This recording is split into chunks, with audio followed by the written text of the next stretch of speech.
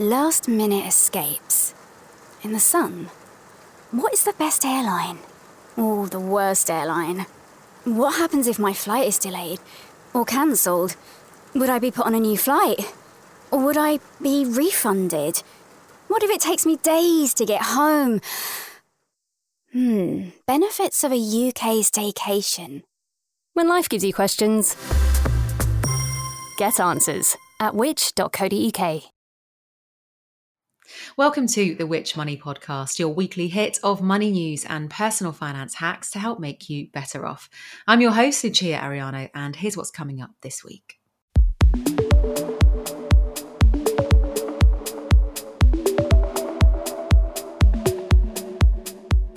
It's slightly painful to share it because I've been writing about Section 75 for years and years and years. I really should have been aware of this. I then contacted a third party who I booked the tickets through and requested a refund, but they were trying to kind of send me down rabbit holes and kept coming up with excuses as to why they couldn't give me a refund. We're urging the government to make sure that Section 75 remains protected in legislation as it currently is, and also to look at making updates that will plug those gaps in protection that can impact purchases made by secondary card holders, as well as payments made through third parties. This week on the podcast, we're hearing about a decades-old consumer law that could help you recover your cash if something doesn't go to plan with a purchase you've made.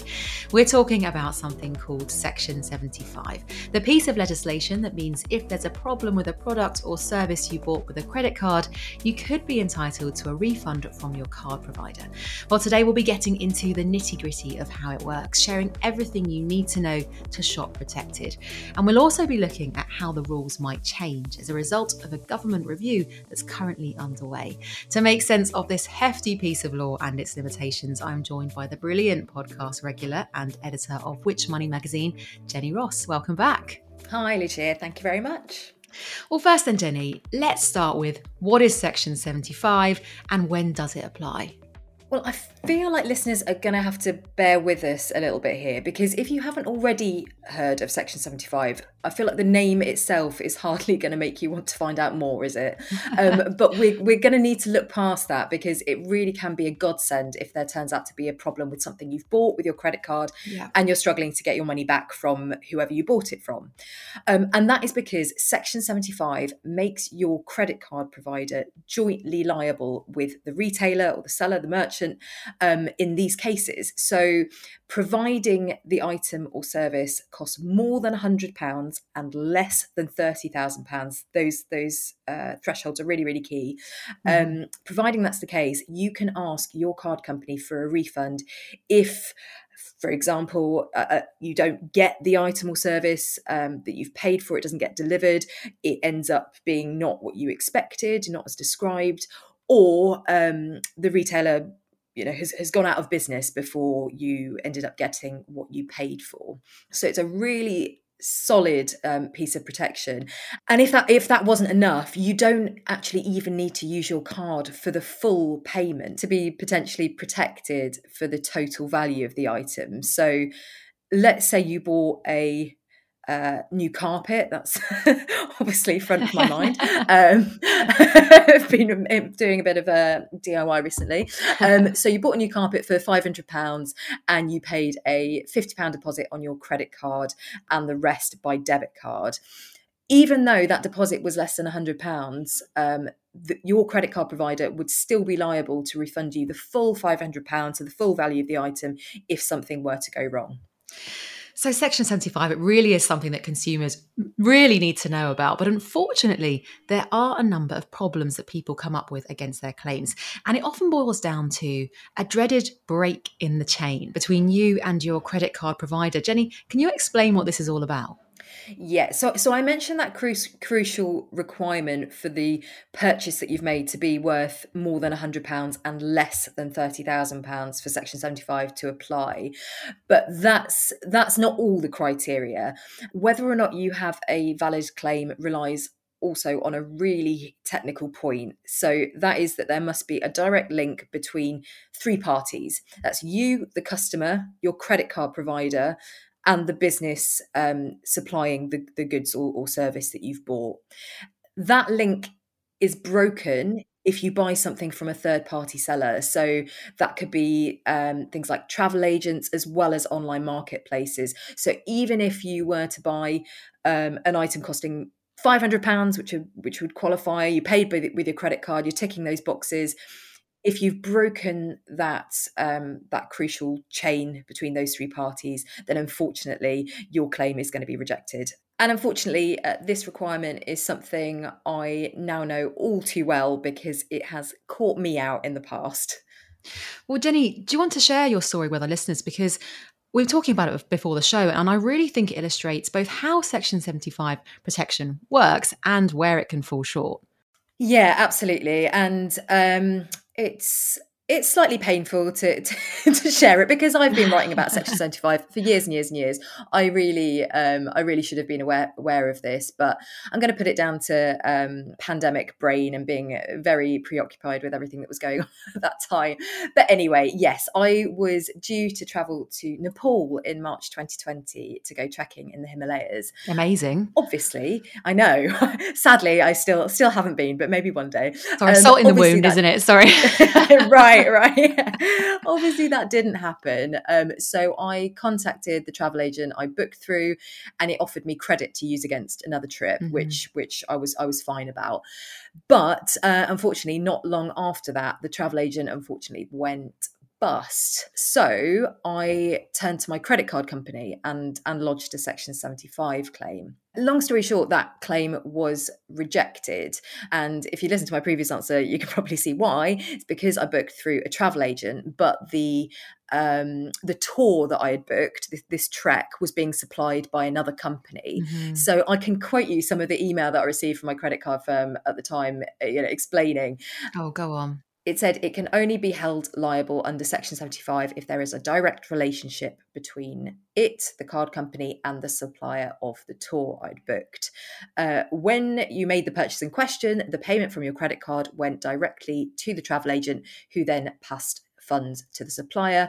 Consequently, there is no direct relationship between us and the supplier, and we cannot be held liable for any breaches of contract or misrepresentation on behalf of the travel agent, as they are not considered a supplier within the definition of Section 75 in this instance. Anyway, that's a slightly jumbled paraphrase version. It's a mouthful, of a much isn't it? longer email, but you get the gist. So yeah, obviously it was very disappointing. It was a fairly chunky amount of money, and to make matters worse, this I'd waited a year to be told that it wasn't successful because of the backlog in claims from the pandemic. Obviously, so many of us during that period had bought experiences or events, pay for tickets that we weren't able to use. So yeah, unfortunately, that's my only first-hand experience of Section 75 so far. It wasn't the most successful one. It's tricky, isn't it? Because when you buy something, you don't always think about protection because you're hoping that things aren't going to go wrong, that the prospect of problems it's not really at the front of your mind, is it? So I automatically try to pay for big ticket items using a credit card because I know that extra layer of protection will be there. But in that case, I didn't think for a second about the fact that I'd use a travel agent and that actually might scupper a future claim. But hey, hear my cautionary tale, and hopefully listeners will think about it in future. Oh, I'm so sorry to hear that happen to you, Jenny. I mean, listeners hearing your story, they might be thinking, well, should I never be booking through a travel agent again? Because technically that means that I wouldn't be protected by Section 75. And as you say, these purchases can be very high value, can't they? Yeah, it's a good point, Lucia. I mean, it's a limitation that is definitely worth being aware of. And yeah, that has always been the case with Section 75. I guess the pandemic has really, shone a spotlight on the fact that can scupper claims if you're using Section 75, and of course pre-pandemic, travel agents were not going out of business with the regularity that they did in the pandemic. It was a terrible number of businesses that that went under as a result. I would say no, this shouldn't be cause to avoid third-party sellers altogether. It's something to be mindful of. And actually, the really good news here is that there is another safety net separate to Section 75 that you can pursue in these cases. Yeah, I'm actually really pleased you mentioned that now, Jenny, because we do have a brilliant case study kind of illustrating this other type of protection later in the show. So do keep listening for that. But now going back then, Jenny, to Section 75, it's so frustrating, isn't it, that even when you might think you're protected, you can be tripped up by technicalities. And things can get even more confusing, can't they? Because that chain between you, your credit card provider, and the supplier can also be broken by the way your payment is processed. Yeah, this is where the grey areas really start to kick in. So most payments in shops are processed via card schemes in a way that keeps that crucial link between you, the card provider, and the supplier intact. But with the rise of online shopping, digital payments, new payment processors, transactions are starting to be handled in other ways, and sometimes that can make it very hard to tell whether Section 75 protection still applies. So, for example, instead of a payment going directly to the supplier, it can sometimes be collected from you by an intermediary, but without you really knowing about that. And if that chain is broken, as we know now, Section 75 may not apply. So we have heard from customers over the past few years who have lost that vital legal protection because they've paid for goods via third parties. PayPal being the most prominent example there. And I should say it's not the case that PayPal's involvement will always invalidate a Section 75 claim, because there are lots of different types of PayPal transactions. So you could be making one where money is coming directly out of your PayPal balance, but you can also have one where PayPal is acting as the payment processor behind the scenes, and you might not be aware of it. But because of this potential confusion, it kind of is best to avoid being logged into a PayPal account when making an online payment if you want to be sure of Section 75 protection. Although that said, PayPal does have its own protection scheme in place, which can be really useful.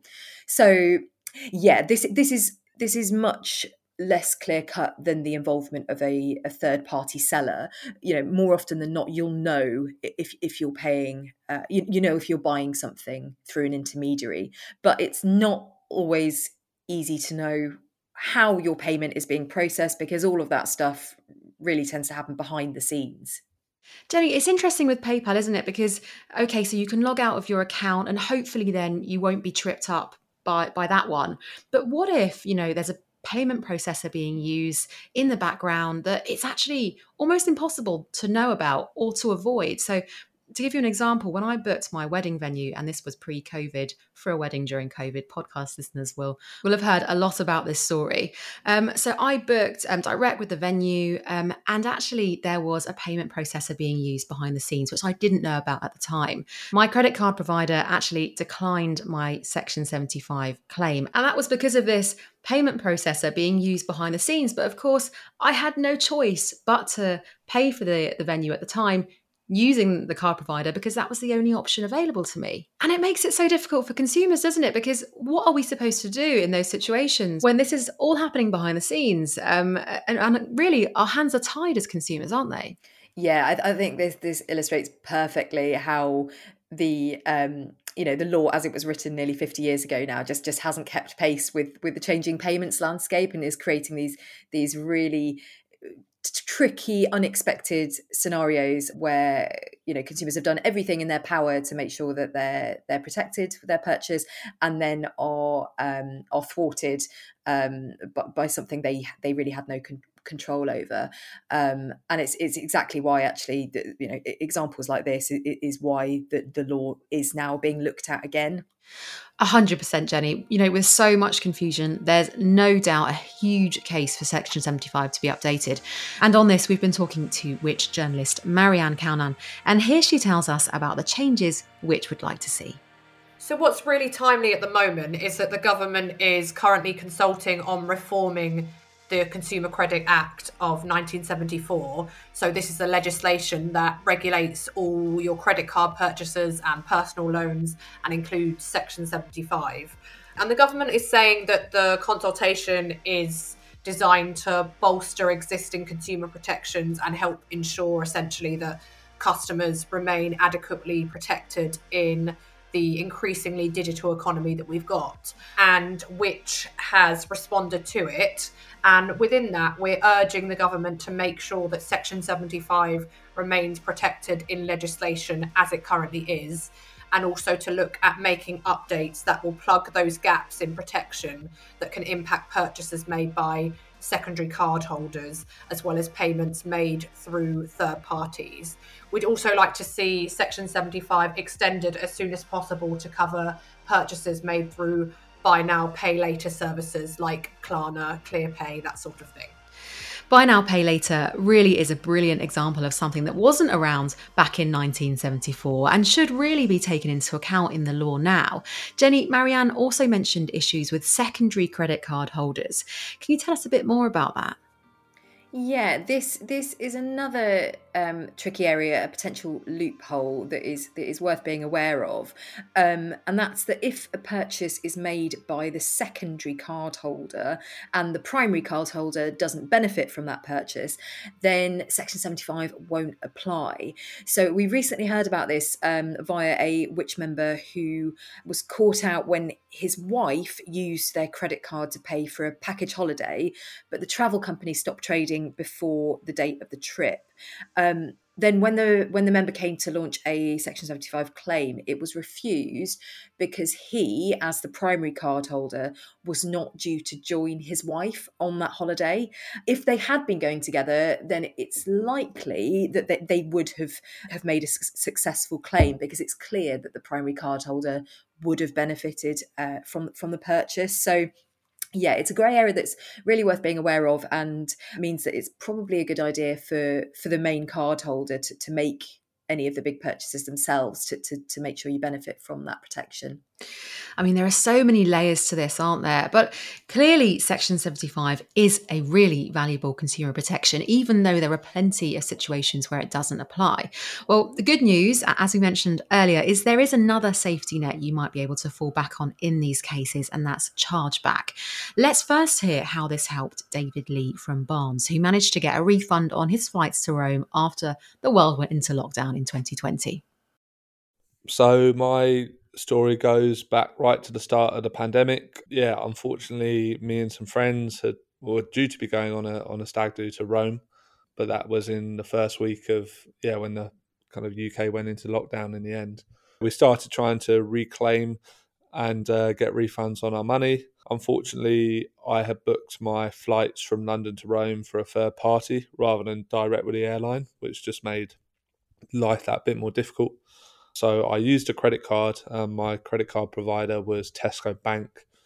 I then contacted the third party who I booked the tickets through and requested a refund, but they were trying to kind of send me down rabbit holes and kept coming up with excuses as to why they couldn't give me a refund for the tickets, which were about £175 from memory, which was quite a significant amount of money for me at the time. I then contacted Tesco Bank, who were really helpful, and asked for me to provide all my evidence of conversations with this third party and any kind of supporting information. And then it then went to a review, and they kind of reviewed my whole case. Unfortunately, the third party then appealed, which I understand gave them a kind of 45-day window where Tesco Bank would consider my case further. And thankfully, in the end, they ruled in my favour and I was refunded the money. But it was a long, drawn-out process, which thankfully, ended, I think, with the right outcome. Jenny, can you explain what's at play here, how chargeback works and how it compares to Section 75? Yeah, it's great to hear that success story from Dave, because actually, I mean, that's a parallel situation to the one that I was in, and really, had I tried a chargeback claim, that might have been more successful, because that requirement for there to be an unbroken link between you and the credit card company and the supplier doesn't exist with chargeback, but it does impose a time limit on claims, unlike Section 75. So actually, by the time I found out that my Section 75 claim hadn't been successful, it was too late for me to launch a chargeback claim. But anyway, back to basics. Chargeback it's a broader protection than Section 75 in that it extends to debit and prepaid cards as well as credit cards. And it also covers purchases of any value. So you can forget about that more than £100, less than £30,000 requirement that applies to Section 75. The drawback with chargeback is that, unlike Section 75, it's not a legal protection. It's basically a set of guidelines agreed by the card network. So that's MasterCard, American Express and Visa. And it allows you to ask for a transaction to be reversed if you're struggling to get your money back directly from the retailer. But clearly, it's another really valuable potential route to a refund. And just to go back to a point you made at the beginning there, if you're in a situation where you think, okay, well, I might be able to put in a chargeback claim and a Section 75 claim, is it a piece of advice then that you probably should go for chargeback first? I think it is. And I think my example shows why. Because crucially, there is that time limit that applies to chargeback claims. So it's usually 120 days from the date you paid for or received the goods.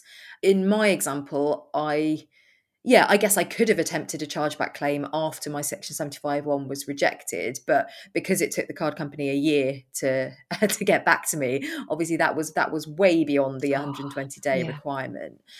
So your instinct might be to go with Section 75 because that is the stronger legal protection, and that was probably my instinct at the time. But because of that time limit with chargeback, you may as well see if that works. And if it doesn't, hopefully Section 75 will pull through. And Section 75 doesn't have a time limit. Other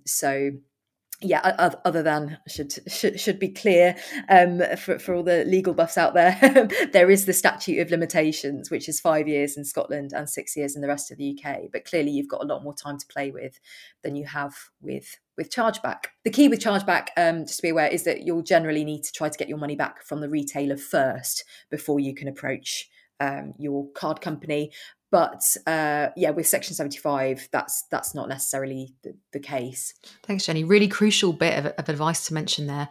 And, now to finish then, we've gone through such a lot today. Could we summarise some of the biggest need-to-knows when shopping for our listeners to protect purchases against something in case something goes wrong? Yeah, let's try to distill all of the slightly tricksy consumer protections here. So, first of all, if you're paying for a big ticket item, it is well worth using a credit card so that you benefit from that hefty legal protection in Section 75.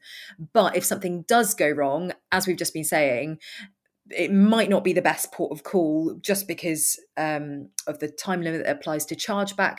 You might want to consider making a chargeback claim first and see how you get on before going ahead with Section 75 if you need to. And then if you do need to make a claim, whether you're doing chargeback or Section 75, do it yourself. There is no need to involve a claims company that's going to charge to do it on your behalf. And it really is a pretty straightforward process. We actually have a free tool on our website that can help you make a claim, both for chargeback and Section 75. So if you want to check that out, just go to which.co.uk/section-75. And ultimately, remember that for, again, both Section 75 and chargeback claims, if you're not happy with the outcome or the explanation for why your claim's being rejected from your card provider, you can then ask the Financial Ombudsman Service to review your case, and you might get better luck that way. Unfortunately, there's no deadline for your card company to respond to you, to give you an outcome, as my case probably shows. The regulator, I think, asks them to do it within a reasonable time frame, whatever that means. If you look back through Ombudsman data, you'll see a lot of complaints relating to delays, particularly in the pandemic, of course, when claims spiked. Hopefully now that backlog will be in the past. So yeah, you can expect it to be dealt with a bit more speedily. But yeah, don't forget that the Ombudsman is there if you need to take things further.